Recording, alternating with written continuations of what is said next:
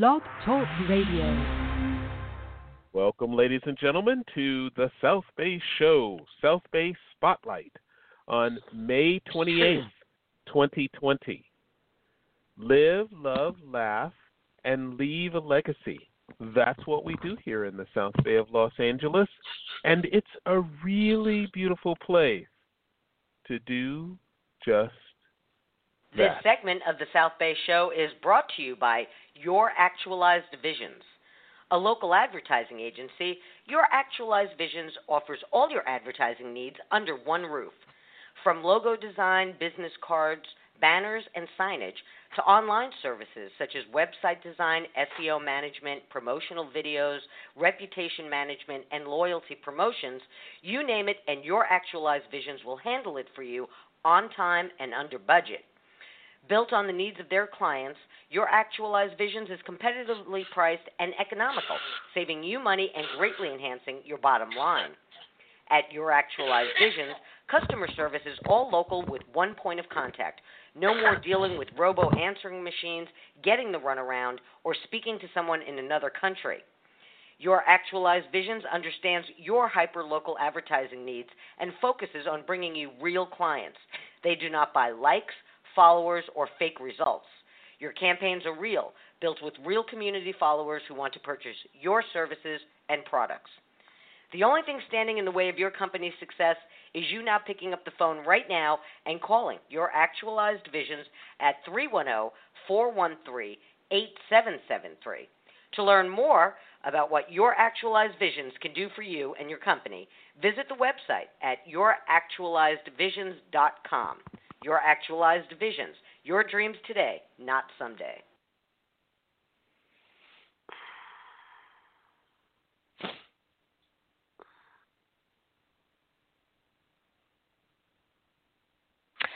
Joe, why am I not hearing you? And now you're hearing me. I'm yes, your host, you. Joe Terry.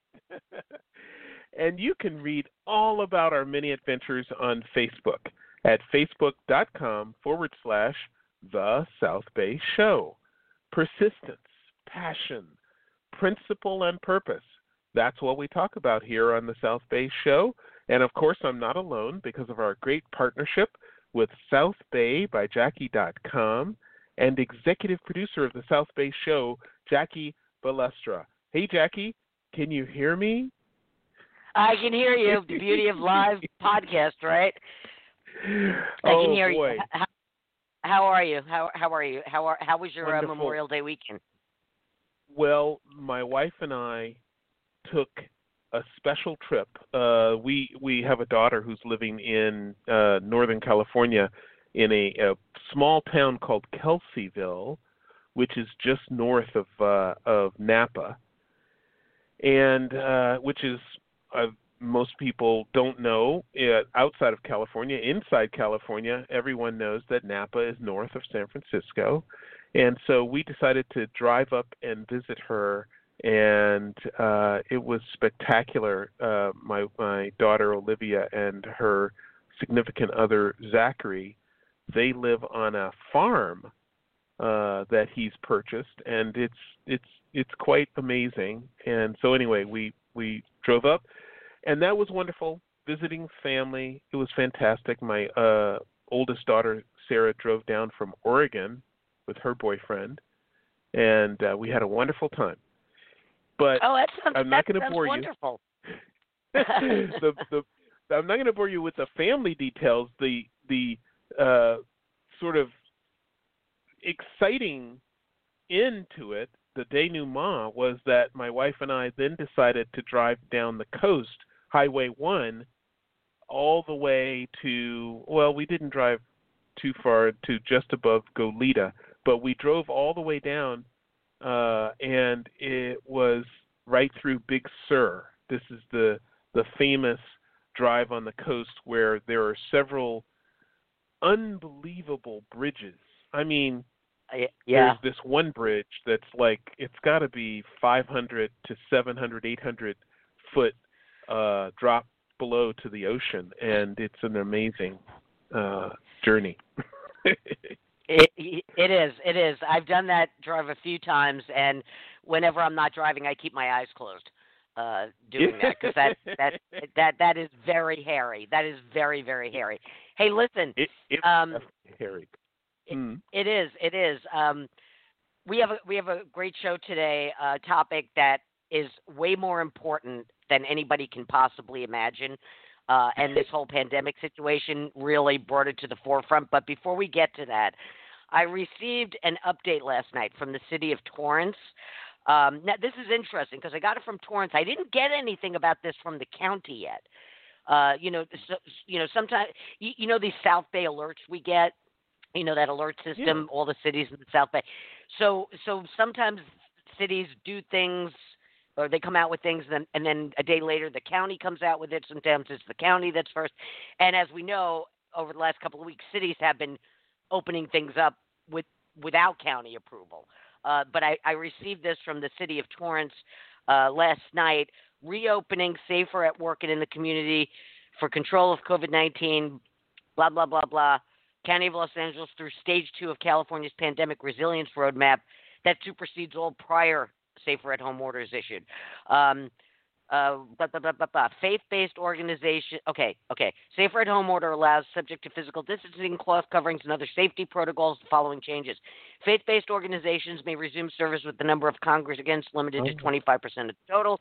All retail may open, including those located in indoor and outdoor retail shopping centers at 50% capacity. Flea markets, swap meets, and drive-in movie theaters may resume operations. Pools, hot tub saunas in multi-unit residences may reopen. And I heard from one of my contacts in Torrance that Del Amo Mall will be reopening. So things are moving very quickly. And if you saw my weekend guide that came out earlier today, first thing this morning, they had to do that because about 10 days ago, it was a Thursday. It was a Thursday last week, all right, a week ago.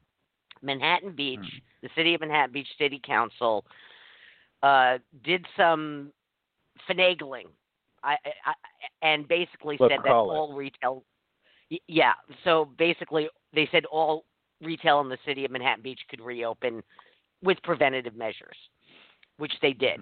And what did I tell you? I believe on Friday, I said it's going to have a ripple effect, and neighboring cities are going to start opening everything up, regardless that the county didn't say it was okay. And sure enough, by Monday, the county came out and said, okay, all retail can open with these measures in place, because we know it wouldn't look good if the cities just completely decided to ignore the county mandates, right? So to me, this was government officials trying to save face. You know, they're trying to save face because what were they going to do? Were they going to try to enforce, the city of Manhattan Beach from letting retail open and anybody else that followed suit? So anyway, we're on the road. We're on the road to reopening, and that's a good thing. It's a good thing. We need to get this done and over with. I'm over it. I'm over it. So let's open up, people. And no mask shaming. No mask shaming. Forget. Don't do that. People are getting crazy with the mask shaming. Oh. On both sides. People are yelling at people for not wearing masks, and there are people yelling at people, "Why are you wearing a mask? That's dangerous. You're breathing your own carbon monoxide." I mean, it's ridiculous. It's so stupid. So anyway, let's get on to more important matters. Okay. Well, like you were saying, driving down the coast through Big Sur, one of the most beautiful places on earth, but whoever got the idea that they should put a road in there? Oh my God. I mean, we also saw several construction projects along the way. They're getting very high tech on the construction. There's actually a red light and a green light, so the traffic flow is pretty smooth because they don't have workers, manning stop and go signs. They have, portable stop and go lights, street lights, for lack of a better term. But anyway, it was fantastic, beautiful, and for the first time, Jackie, I got to see the elephant seal habitats I think it's just below Morro Bay. There are the elephant seal habitats, or just above Morro Bay, and it was pretty spectacular. But like you said, it was hairy, and Jackie, hairy is not good if you haven't been to the stylist lately. So, Jackie, please tell me, who is our guest today? Okay, our guest this morning is Eric Taylor, founder and CEO of Salon Republic. Now, Salon Republic is an industry leader in the salon studio concept, offering modern, luxurious, and private studio space to over 2,000 independent beauty professionals in 22 locations across 4 states, with 2 in the South Bay. In 2017, Eric started the Hair Game podcast, a weekly show focusing on the beauty industry that educates, informs, and entertains its listeners in over 70 countries. The podcast has produced over 130 episodes and has been downloaded over 500,000 times. Now, this morning, Joe, we're going to talk about personal grooming and the lack thereof during this coronavirus pandemic. And let me tell you something. The deprivation of personal grooming is probably one of the hottest topics this year. So we're going to get into it. Welcome to the program, Eric. We're so glad you could join us this morning. Hi, guys. How are you? Thanks for having me. And by the way, Joe, that was the best segue I think I've ever heard. It's just one of the most time sort of era specifically good ideas. I mean, I know that you've been in business for several years and that you've been building this business for some time. 20 years. 20 years. Yeah. But when you look at the revenue streams that you have and the sort of positioning that you have, it seems perfect for the new normal. Tell us about that, Eric. Yeah, so I mean, just right out of the gate, this has been the first and only existential threat to our industry that I've experienced in 20 years. We've got now 20 locations. We've got about 2,000 beauty professionals. And, you know, we sailed through, and as did our beauty professionals, sailed through for the most part the Great Recession of 2008-9. Because people have to get their hair cut, right? And then, of course, here comes the coronavirus pandemic, and it becomes illegal, essentially, to get your hair cut. So in the state of California, we've got over 500,000 licensed beauty professionals who all of a sudden cannot work, period. So, unemployment checks took forever to get. The PPP was too sophisticated and wasn't really built for individual hairdressers, whether they were employed or independent. And stimulus checks took a while to get. So it's been absolutely devastating for anyone who is a beauty professional in this state.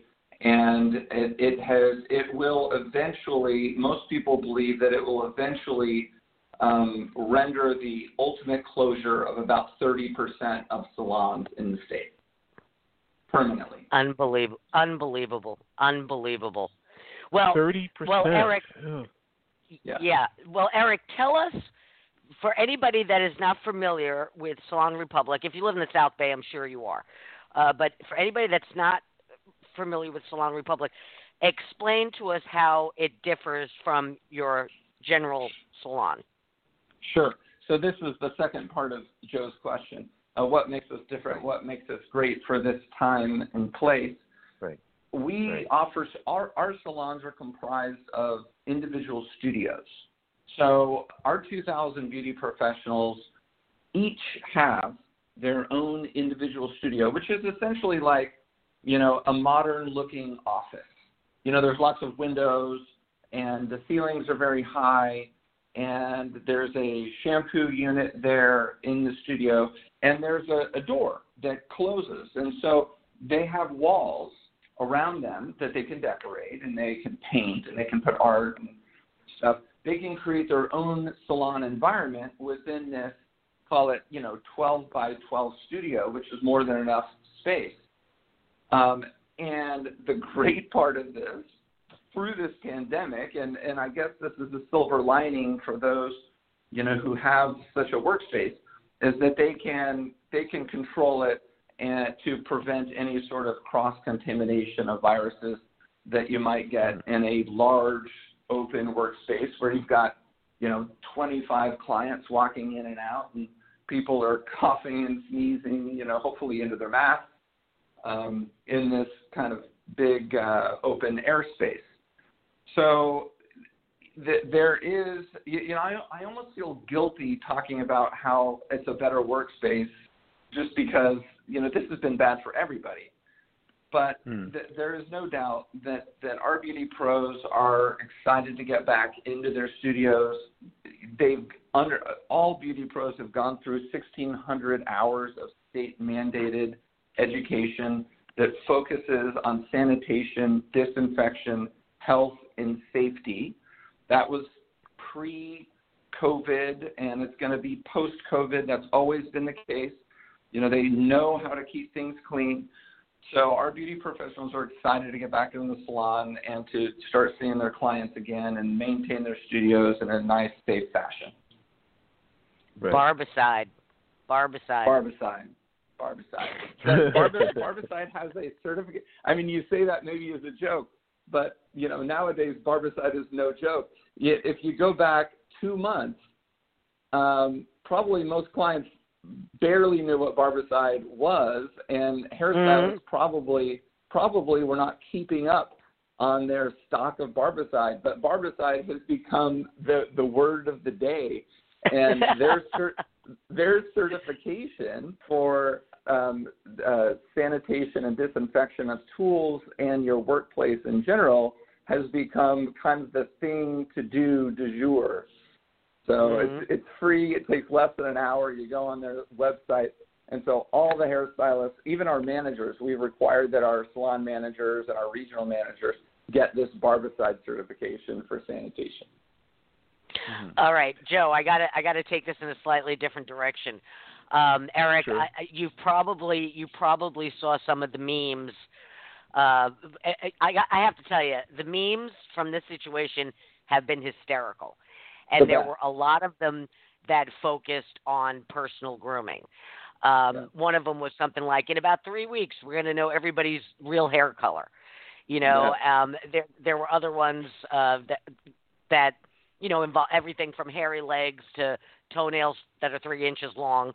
But one of the things that upset me the most, from the moment I heard the term non-essential worker, I was so offended by that, because let me tell you something.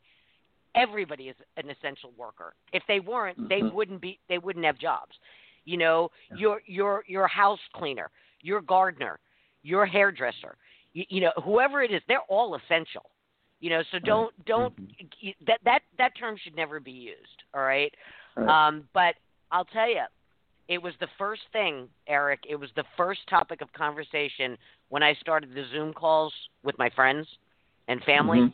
Was, everybody's looking in the Zoom camera, pulling their hair apart. Oh my God, look at my roots! Look at my roots. It is important. It is important. It's extremely important. I think most of us have just gotten used to it, me included, even though I'm in the business, have just gotten accustomed to being able to get anything that they want from a personal grooming standpoint done whenever they want. Nowadays, the products are so good. If you have dark hair, you can go light, like in one sitting sometimes. So you go in there, I want to go blonde. Okay, here you go. You go blonde. I want to go dark. There you go, dark. And you can get an appointment just about when you want, and this has always been the case until 9 weeks ago. And so I think a lot of people have really begun to appreciate their hairdresser more than ever before. Not just the hairdressers, but the nail techs, the estheticians that do facials, people that go everything, the cryo stuff, which is so big now. A friend of mine, owned a cryo studio. She actually ended up closing it up for good. That was the end of that. Oh my God! No. I'll tell you what the problem is really quick, Jackie. Let me jump in, and this kind of goes back to the 30% figure guesstimate of the number of salons that are going to close down, and that doesn't include things like cryo studios, yoga studios, et cetera, et cetera. The problem is that the landlords are still charging rent. So for a hair salon, for example, and I'm not just talking about mine, but let's talk about, a typical open hair salon with 10 stations in it that's been closed down for the last 9 or 10 weeks. The landlord is still expecting the rent. And so the salon owner has to have a significant amount of money in savings and be willing to use their savings, which is likely the savings for her or his family, right, to pay the landlord during this moratorium. And a lot of the salon owners are just saying, this is not worth it. Like, I don't make that much money on my salon. I'm passionate about it. I enjoy it and all that. But the profit margin on a salon is very low. This has always been the case, and it's no surprise to anybody. So they're like, why am I going to pay, $28,000 to, Mr. Landlord when I shouldn't have to pay anything because I was closed down by government order? Why should I pay that just to be able to reopen my salon and continue to struggle to eke out a profit when I could just go, take my client somewhere else? So, and the same goes for a cryo studio or a yoga studio or so on and so forth. And that's why this is kind of why we had another 2.1 million people file unemployment this morning. We've had a total of 40 million people file for unemployment in the last 8 weeks. It's been absolutely insane. Nobody would have ever guessed that this could happen. Okay, most people don't. Oh, go ahead, Joe. Go ahead. Well, I'm sorry. This is a wonderful discussion, but I want to get back to the incredible business that Salon Republic is. Eric, you just blew me away. With you're solving two problems here. I see. You're solving a problem for the salon owners, but you're also solving a problem for commercial real estate companies that have spaces that just don't fit in this new. Retail was already under siege, and you're currently in a space, 1600 Pacific Coast Highway in Hermosa Beach. I know that building very, very well. It used to be years and years ago, decades ago, it used to be a movie theater, and it's been through so many different iterations. But now I see that Salon Republic might be the ultimate tenant in that building, and so I want to focus on this. Focus on your craft. Okay. We take care of the rest. And talk about how you have in-salon beauty supply, you have free weekly education and social media coaching for your salon owners. Talk about that. Wow. Okay, so this is, thank you for letting me promote myself. I normally am a little shy when it comes to promoting myself, but since you've thrown me the ball, our goal, I started a company 20 years ago. It was largely me for the first 8 years. I think I might have had it. My first employee, I think, was my girlfriend, and I stuck her in the salon. But for the most part, it's been my vision to essentially bridge the gap between a full-service, team-based, commission, employee-based salon and a scenario in which a hairdresser breaks away from such a salon and opens their own storefront, let's say on Manhattan Avenue. Okay, so the problem with the opening up your own storefront, et cetera, is that it requires a tremendous amount of money. It's a tremendous commitment of 5 to 10 years, and you all of a sudden become a business manager versus a hairdresser who just wants to have a more controlled space.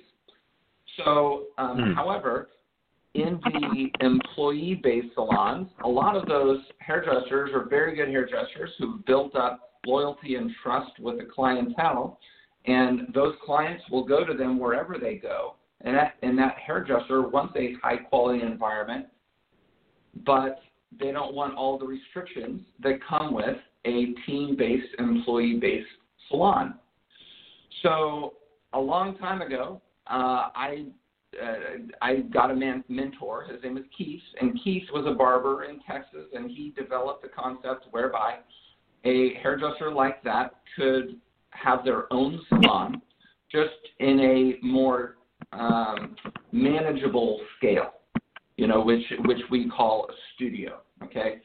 So Keith helped me start my first salon 20 years ago, and then we slowly, gained speed from there to where we are now, 22 in the South Bay. But the goal remains the same, which is to bridge the gap between a commission-based salon with all of the stuff that the hairdressers get from the salon owner there and the independence of having their own storefront. So what does that include? That means that we provide education for all of our hairstylists. This was something that a lot of hairdressers, salon owners and hairdressers were very upset at me about 20 years ago when I first did this in Studio City, just north of LA. When I first put up that first location, a lot of people, the old guard in the industry, so to speak, got very upset at me. They said, "What are you doing? You're uprooting the natural progression of things where, in a traditional salon, there's a hairdresser who spends 30 years in that salon.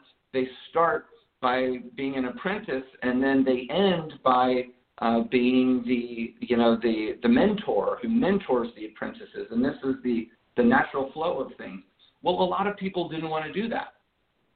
So when I put up these studios, and a lot of the high-quality hairdressers moved over there right away, that upset a lot of people. And one of the things that they accused me of is creating a situation where there's no longer good education for the young hairdressers. So I endeavored early on to create an educational system that would support, newer hairdressers, as well as those who are very experienced but just need to keep up with the trends. Because we all know that if you have a haircut from especially the ladies, if you have a haircut or a style or a color from 5 years ago, you're going to be maybe wanting something else, right? Because you're seeing the celebrities and they change their looks and all that jazz. So even the most experienced hairdressers who have been behind the chair for 30 plus years, they need to keep up their education so that they can do the new looks. So we started an educational program about 2.5, maybe 3 years ago now, where every Monday there's free education at, I think we're doing on average 3 to 4 locations in Southern California every Monday. And any of our Salon Republic hairdressers can go there. And it's just been tremendous. Initially, it started off a little slow. I think we needed to build the trust of our hairdressers that we were putting on good education. But those classes fill up just about every Monday now. So that's one thing we do. Another one of the big things that we do is we've brought the wholesale beauty supply inside the salon. So for those who don't know how the industry works, and most people who aren't in the industry, most clients don't recognize this, but I would say 80% of hairdressers have to buy products for themselves to use professionally on their clients. There's 2 big companies in the country that provide this kind of thing. In the South Bay, for example, there are little storefronts, and they're littered around, and they're the kinds of things that clients don't really see, but that's where all the hairdressers go. So we developed relationships directly with the brands, Redken, Goldwell, Wella, all the big brands, and we created our own distributor inside each salon, so the hairdressers don't need to leave the salon to go buy a tube of color because they got a last-minute client at 3 p.m. We've got that right down the hall. So we've been doing that for 2.5 years, and almost every one of our salons. The only salons that don't have that are the ones that are out of state. We have locations in Texas and Colorado, but all the locations in California have that. We have on-site managers to take care of everything. We have towel service in most of our locations where we do towels for the hairdressers so they don't need to do laundry. So we're really trying to take all of these things, all the benefits of being in a commission salon, all the things that the salon does for the hairdresser.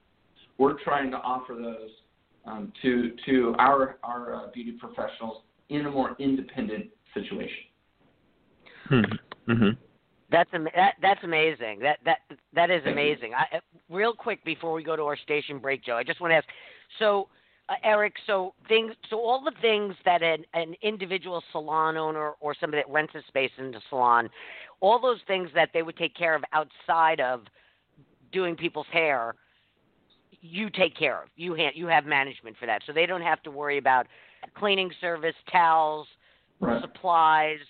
And all it takes all that off their shoulders.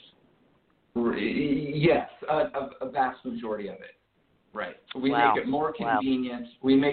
We actually sell our products a little cheaper than the big incumbent distributors. Yeah, we just want to make it better. We want to make it. Our mission, by the way, now is a good time is to give beauty professionals the ideal working environment. Mm-hmm. I love it. I love that. Thank you. Joe, let's do our station break, and then when we come back, we're going in another direction. Ladies and gentlemen, you're listening to the South Bay Show. We come to you live every Thursday morning and Friday morning. We were having special Tuesday morning shows, but those may be on hold for a while.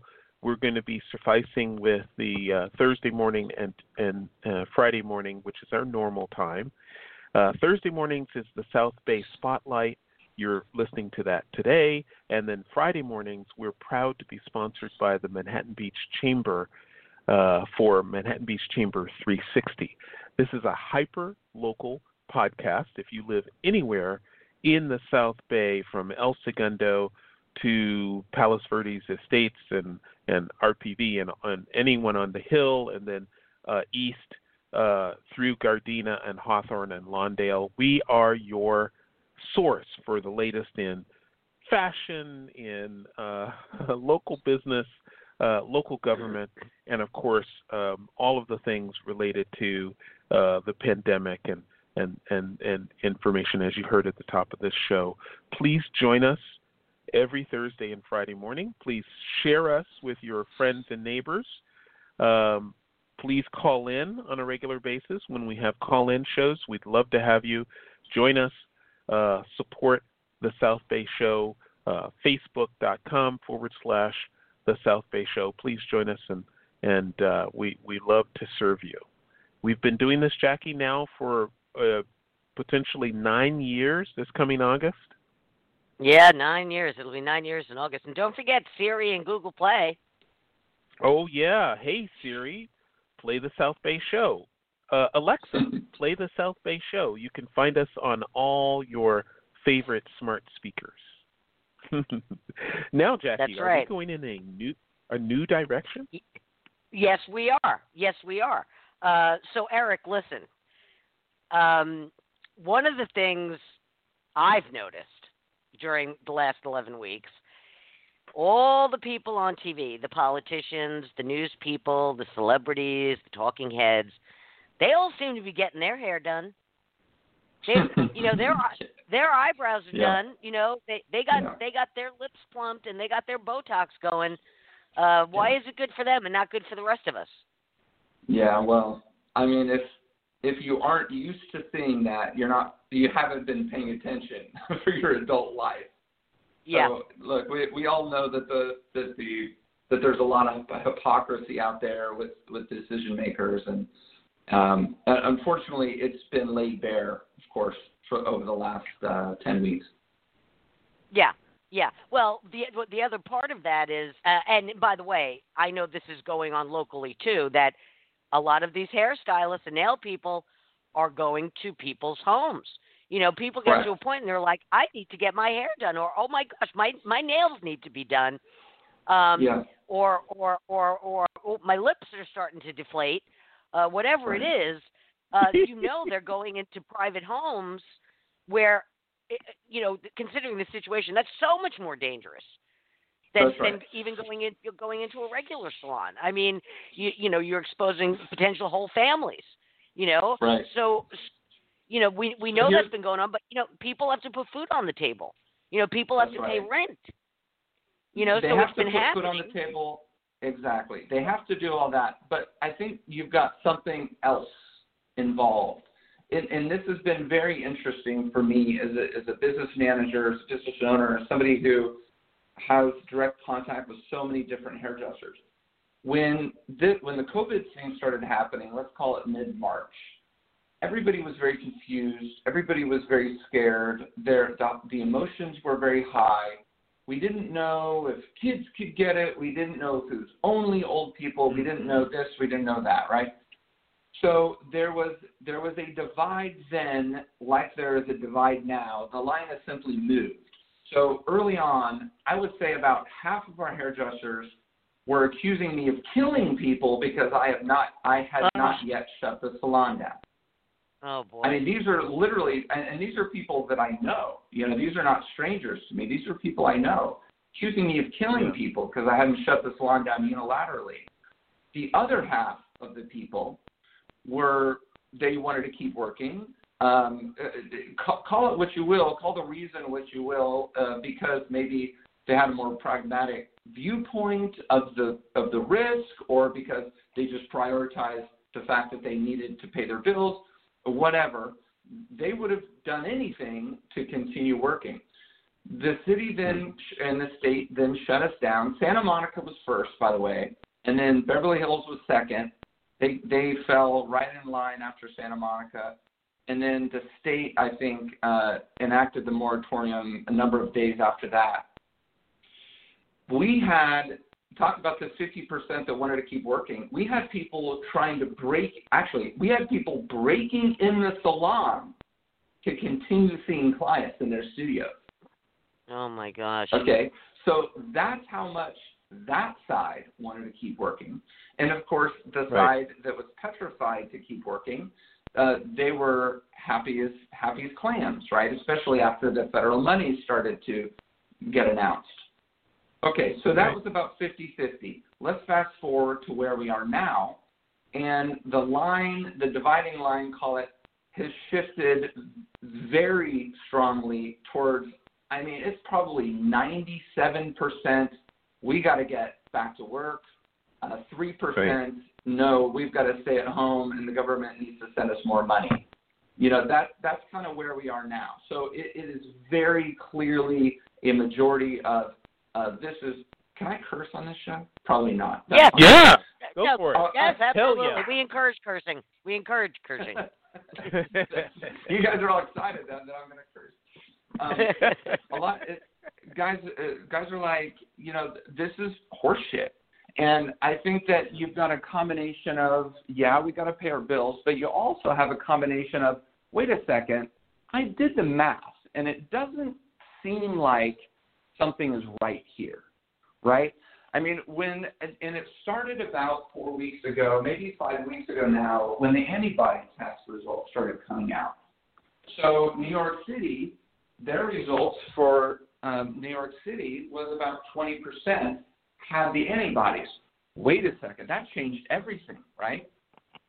We thought that the mortality rate of this thing was 5%. The government, the experts, the health professionals, et cetera, were telling us the mortality rate was 5 to 7%. There were some people even saying higher than that.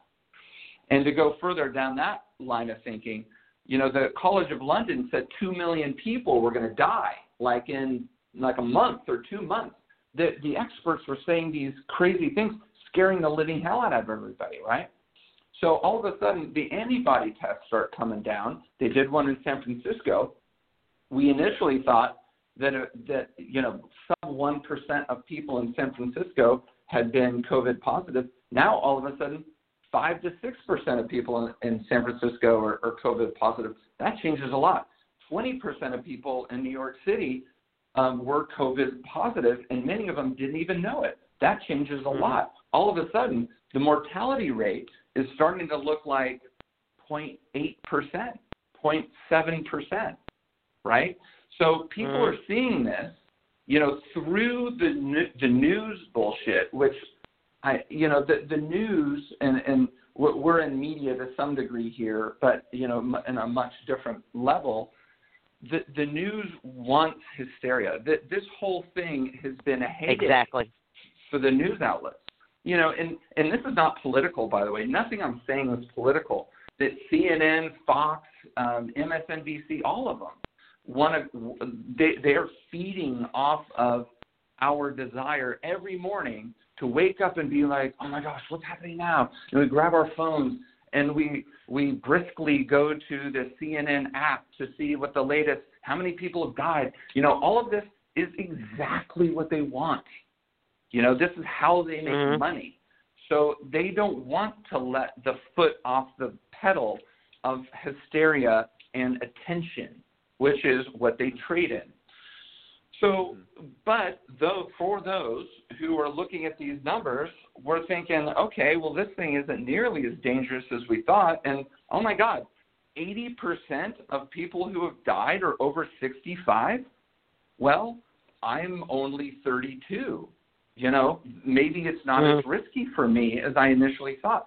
So that, in combination with the fact that landlords are still collecting rent, still demanding rent, and bills still need to be paid, the electric bill is still coming, and they expect their money, basically pushed this entire industry of over 500,000 beauty professionals in California underground to do services illegally. And I saw the shift happening incrementally, but very, very quickly. There was a lot of people who were like, stay home. That's what we all heard, stay home together or whatever. And then it's a little less of that, it's a little less of that, and a little less with every passing day. And then it's like I hear from my friend who was previously neurotic about staying at home, and she's like, oh, yeah, so-and-so coming over to do my hair. And I'm like, wait a second, what happened? You thought you were going to die 10 days ago, and now all of a sudden you've got your hairdresser coming over, right? So we have swung very widely towards we have to reopen things up. We know who the vulnerable people are. That I interviewed an infectious disease doctor from Thousand Oaks on this week's episode of the Hair Game podcast. This week's episode I knew was going to be controversial because I was going to ask him some things that the normal media doesn't ask. And if he answered them in a controversial way, I knew that was going to ruffle some feathers. But it's already our most popular episode, and it's only been like 3 days. But basically he said, look, I'm an infectious disease doctor. I've seen many, many COVID patients in multiple hospitals around, the north part of LA. And he's like, this thing is no more deadly than the common flu. And it might be less. He's like, this thing is 0.3 to 0.5% fatality rate, and we know exactly who the vulnerable people are. They're the older people, and there are people with issues, right? Diabetes, obesity, certain lung issues, et cetera, et cetera. So I think this could potentially go down as one of the biggest political scandals of our lifetimes. I don't know if it's going to be posed that way just because there's too many politicians and there's too many people in the press who have committed so strongly towards one direction of this thing. But the fact that we didn't use our resources to ring fence the nursing homes and older people and people with certain, physical vulnerabilities, and instead shut down the largest economy in the history of the world and sent out free money to everybody, I think is just an absolute disgrace. Well, Eric, I can tell, Eric, you said that so well. I can tell that Jackie is very, very excited that you're here. Yeah. Well, no, you were right. Everything you just stated, Eric, was absolutely right. Is it any wonder? I've never been into conspiracies, but looking at what's been going on, I'm like, well, maybe there's something to it, But you're absolutely right, and it certainly hasn't helped that every day the goalposts are moved. Last week they came out and said, well, the surface thing isn't as much of an issue as we thought it was, and don't wear a mask, and then don't go any place without a mask. I mean, you're right. It's a bunch of bullshit. But going back to what you were saying about the media, I just wanted to mention my husband, the first thing this morning, he was, going through his news feed, and he said, CBS just laid off a bunch of their anchors. Mm-hmm. They just laid off their weather people. You know why? Because they're losing revenues in advertising. Right. So they're laying off a bunch of people. And as I said, that was just CBS. I don't know what's going on with others, but that's going on as well. And you're absolutely right. You're absolutely right. Everything you just said was spot on. Can I add everything was spot on, but I just want to add for all the people that say, well, it's serious, it's deadly. 0.1% mortality is the common cold or common flu. 0.2 would be twice as deadly.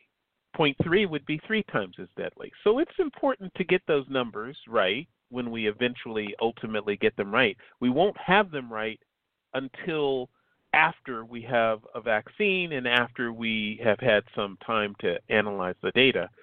So we don't know. So no, and you're not going to know.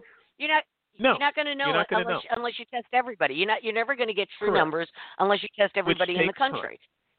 So do you want your public officials acting in advance of everyone dying or after no one dies, like to great degrees? I would prefer that my public officials act in advance of everyone dying from a horrible pandemic if we don't know yet. And they did. Totally agree. They acted. Totally agree. And by the way, now it's time to open up. Right. I don't want this to sound like that's a conspiracy what I was talking about. I don't believe that it is. I believe that the intent of the people trying to make the decisions, I believe that it was good. However, I think that especially since the states have been the ones in charge of relaxing the measures, which were extreme, I think the movement has been slow. And then I want to throw out one more thing that might spin some heads, but the deeper that I dig into this thing, and the more people I talk to, the stranger the numbers seem to be. And this started a couple weeks ago when somebody I know who asked to remain nameless, but works for a fire department in California, responded to a double fatality DUI. And the bodies were tested post-mortem for COVID. My first question is, wait, I thought these tests were limited. Why are we testing people who died of drunk driving post-mortem? They both tested positive for post-mortem, and their deaths were recorded as COVID deaths. Mm-hmm. What? There was an article. I'll give you another one. There was an article that came out maybe, a month ago, and the headline of the article said something about somebody young dying of COVID. You read the article, and the dude died of a drug overdose. But his death was recorded as a COVID death. So there's a big difference between somebody who dies because of COVID and somebody who dies because of somebody else who has COVID. But what we have is a situation where certain organizations, hospitals especially, are incentivized to classify deaths as COVID deaths because the CARES Act gives them more money for COVID deaths. Mm-hmm. Okay, this is not a conspiracy. This is fact. This is out there. Right. There's the senator, I believe, from the state, the federal senator from Minnesota. He's a doctor. He's been talking about this since April, and he hasn't gotten any traction with what he's saying. The CARES Act pays hospitals more money for COVID deaths. So I've been speaking to more and more people, and within the medical community and within fire, police, this is well known. Now, why this hasn't been discussed more really is beginning to upset me, because these numbers of COVID deaths are being used to justify these things that are destroying hundreds of millions of lives. Right. Yeah. And I for the life of me, I can't figure out why nobody has said anything. I know a guy who is a reporter for USA Today, and I threw out a couple interesting things to him, and he hasn't responded yet.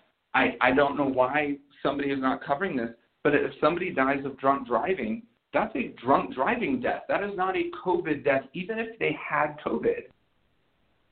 Right. I mean, do you guys see a problem with that?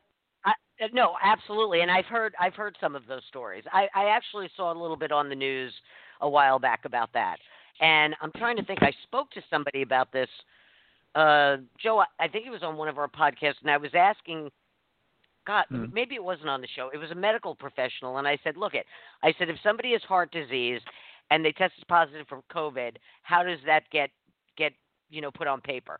And he said, well, we list everything. So if somebody has lung damage and kidney damage and COVID, we're going to list all three of them. But something as simple as something as clear cut as a car accident, yeah, you died in a car accident. You may have had COVID, but that's not what killed you, which is fishy on every level.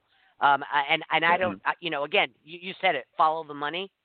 Follow the money. That I'm absolutely positively sure that has something to do with it. But what worries me the most is the way the states, governors went overboard with, just as you said, shutting down the largest economy in the history of the world.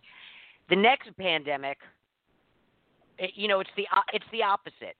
You remember years ago, before Katrina, people that lived in hurricane-prone areas became very nonchalant about them.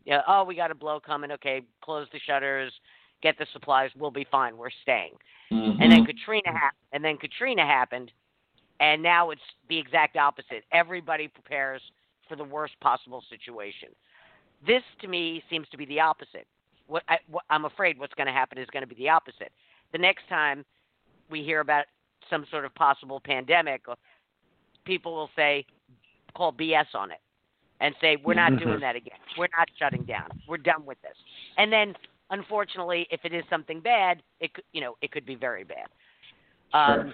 Well, but, certainly. I was just going to say, there have been people accused of not listening to the scientists. I don't find that to be the case. I find that everybody's been listening to the scientists shut down the entire country for this. You have to take in other aspects of it, not to mention all of the deaths that are going to be caused as a result of this. The suicide, the depression. You've heard that car accidents have gone up exponentially because there was nobody on the streets. People were driving like crazy. People not going in for medical exams or surgeries that they need or chemotherapy. So it's so interesting that here we are talking about personal grooming, but it goes to the bigger picture. Goes to the bigger picture. So Eric, let me ask Eric, quick question. What is on the horizon for you? When can you open up? Well, City of LA is being difficult. I served on LA Mayor Garcetti's reopening task force for retail, which simply means that I was one of 7 people who the city was communicating with in regards to developing protocols and ways to reopen safely. And that was a 3 or 4 weeks sort of a deal. And so I was telling the city, especially towards the end, I'm like, look, guys, you've got a mutiny on your hands with beauty professionals because pretty much everyone feels like they can do this safely, with masks, face shields, gloves, all sorts of protocols. They can do their clients safely. So, like, when are things going to start relaxing? And you know what they told me? They said, we are very concerned about people thinking that we're going to open too early. Yeah. And I remember hearing that, and this was probably 10 days ago. And I was like, wait a second. The people are looking at you to tell us when it's safe. Don't tell me that you're looking at us to tell you when it's safe. Politically, this is not political. You have devastation happening out there. There are people who are going to be in poverty for the foreseeable future because of it. And by the way, it's the lower income people who are going to bear the brunt of this. Okay, so these are little things that I've been gleaning through this, and so now as the governor has started relaxing things, the more pressure that he's gotten upon him. I mean, he loves to talk about data and science, but is opening florist shops 2 days before Mother's Day, is that data and science? The city of LA likes to talk about data and science, but the health director is talking about giving back our freedoms on July 4th. Is that data and science, or is that politics? So the closer you look at all of this, it's bullshit politics. So it all is. Yeah. The pressure was amplified on the governor, and the governor sped up his relaxing of the moratoriums. You've got counties like Orange County, San Diego County, Ventura County, and 47 other counties in California that are reopening. Thank God we're able to get some of our salons open, but we have a vast majority of our salons in LA County, and LA County is stubbornly not applying to reopen, even though last I checked, we're meeting the thresholds that Governor Newsom most recently laid out, which, by the way, keep moving, right? Is that data and science that the thresholds keep moving, or is it political pressure? So LA County has not applied to reopen, which is highly frustrating for everyone. And again, not political. It's just, what the hell are you guys doing? Is what it boils down to. Well, Eric, it's interesting that when you were saying earlier about how some of the people work with you were saying you're going to kill people. Why aren't you closed? You're going to kill people. A couple of weeks ago, I put out this weekend guide every Thursday morning, and I've been opining on what's been going on. And one of the things that I said when I heard that, they originally extended it. They were going to extend it through August. They were going to extend it 3 months. Yeah. And the minute I heard that, I said, you're going to tell me. I read an article. And this was South Bay specific. It was LA County specific.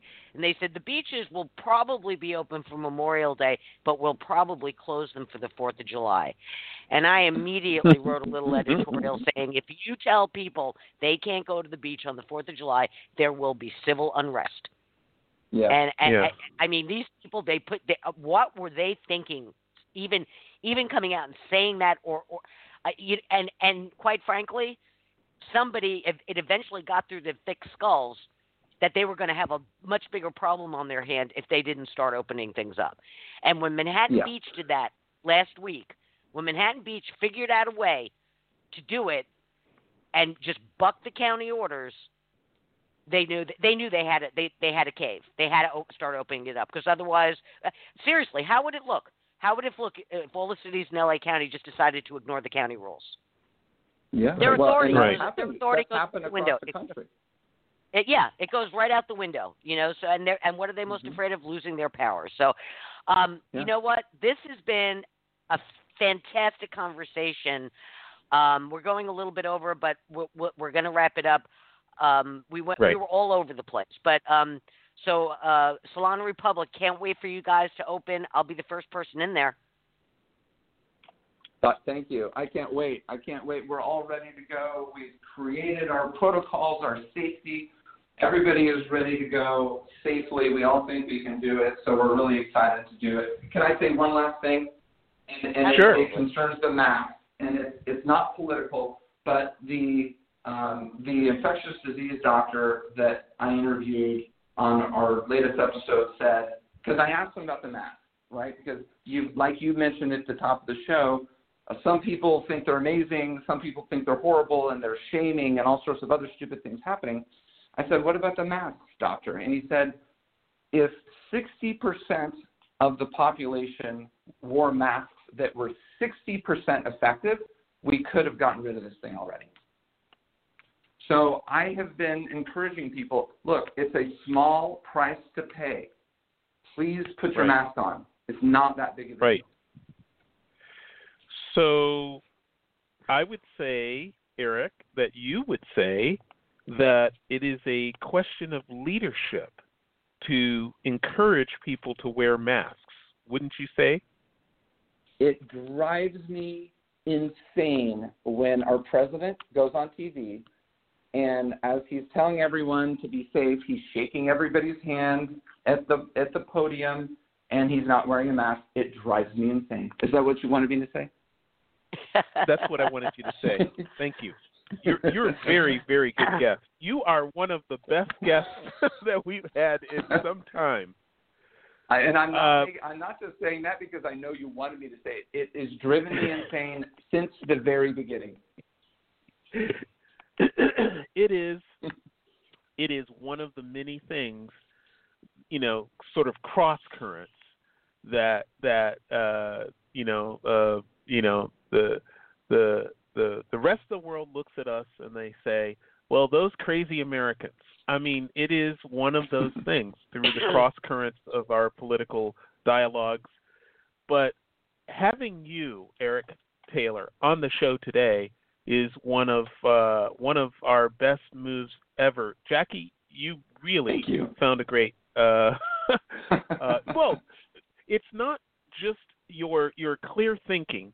It is not just the fact that you are in some way reshaping a fundamental industry in our country and in the world. I think that if there's a salon owner out there that is looking for a better way, I think that you have really found one. And I also said I thought that not only are you creating a safe and educational place for professionals in the grooming industry, but you're also finding a way forward for commercial retail or for commercial real estate, because commercial real estate in the sense of the typical, I don't know, I'm saying like a financial consultant or a lawyer or some other kind of professional that might rent office space. I think people are understanding and that you can do this from a home office. You can do this from with Zoom and the other tools that are available. But you can't do a haircut from a home office. You can't do a haircut remotely by video conference. You need a space, and you found a way to make these spaces valuable to your salon owners, your not just your the people that visit. Have you thought of opening up the beauty supply for maybe by appointment only? And the classes, I know what about the classes? People from Salon Republic can come, but what about the general public? Can they avail themselves of your classes? Oh, it's a great question. I tend to not go into nuances during the interviews because I get lost in the weeds and I think that I lose the listener's attention. But since you mentioned it, the classes are available to non-Salon Republic beauty professionals. We have a fee of some amount. Might be $40 or $50 or something like that, which is, in the scheme of things is very inexpensive, but we have to prioritize the Salon Republic hairstylists. However, we do have non-Salon Republic hairstylists coming to the classes, and if a hairdresser is listening who's not a Salon Republic hairdresser, you can go to salonrepublic.com. You can go to the education part of our menu there, and then all the information is right there. There was another part of your question, Joe, that I lost. Well, that you're providing a solution, a way forward for commercial real estate to see how they can reshape their spaces and places by giving. Go on. Right. So we're a destination. So we've been able to take space that other retailers haven't been able to use. For example, the building that you mentioned in Hermosa on PCH. 1600. That Pacific Coast Highway. That's right. Everybody knows it as the building with the 24-hour fitness in it. The space that we took upstairs on the second level was a Glen Ivy day spa. You probably remember that. And at the time, I lived down the street. I lived right on Hermosa Avenue and 14th Street. I lived there for years by the old Eat at Joe's. Do you remember Eat at Joe's, guys? Oh, yeah. It's still there. Yep. So I lived right next to Eat at Joe's for years, and then I ended up buying a house in Redondo Beach that I lost a fortune on because I bought it in 2007 and I sold it in 2010. But where my salon in Hermosa Beach is right now used to be the Glen Ivy Day Spa, and that spa failed within 6 months, unfortunately. And the owner of the building tried to find a tenant for 5+ years, something like that. And then we went in there, and it's been fantastic. Everybody loves it, and it's got the building is quirky, which is part of what makes it good. But that's been a great salon. We just opened the one on Hawthorne Boulevard in Torrance, and we've got probably 100 hairdressers in there now, even though it just opened. And we'll fill that salon up over the course of the next year. That's a great location, too. There's a coffee shop right there. It's a brand new building. It's an office building. It's where the Daily Breeze offices used to be, if you guys know that. I know exactly where that is, yes. Yeah. Yeah, so we took over the ground floor of that office building, and there's parking right in back. You know where Bye Bye Baby is? So there's parking back there, and you enter kind of right from the parking lot, into the building, into our own salon entrance. And it's a huge salon, and we've got a lot of great people working in there. All right. Cool. All right. Well, we got to wrap it up, Joe. Well, it's been a fabulous, fabulous show. Thank you so much, Eric Taylor, for joining us today. Thanks so much for having us, and thanks for allowing me to talk about Salon Republic as well as some of the more controversial things happening out there. Ladies and gentlemen, you've just witnessed one of the latest shows in the South Bay Controversies of America series, and we're thrilled to bring them to you. SalonRepublic.com.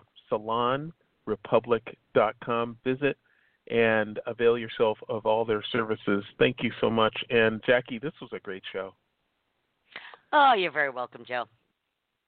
Yes. Well, it is becoming a regular thing around here. Thank you, everybody, for joining us today, and have a great time. The weather is fabulous. We'll see you tomorrow. Who's going to be on tomorrow, Jackie?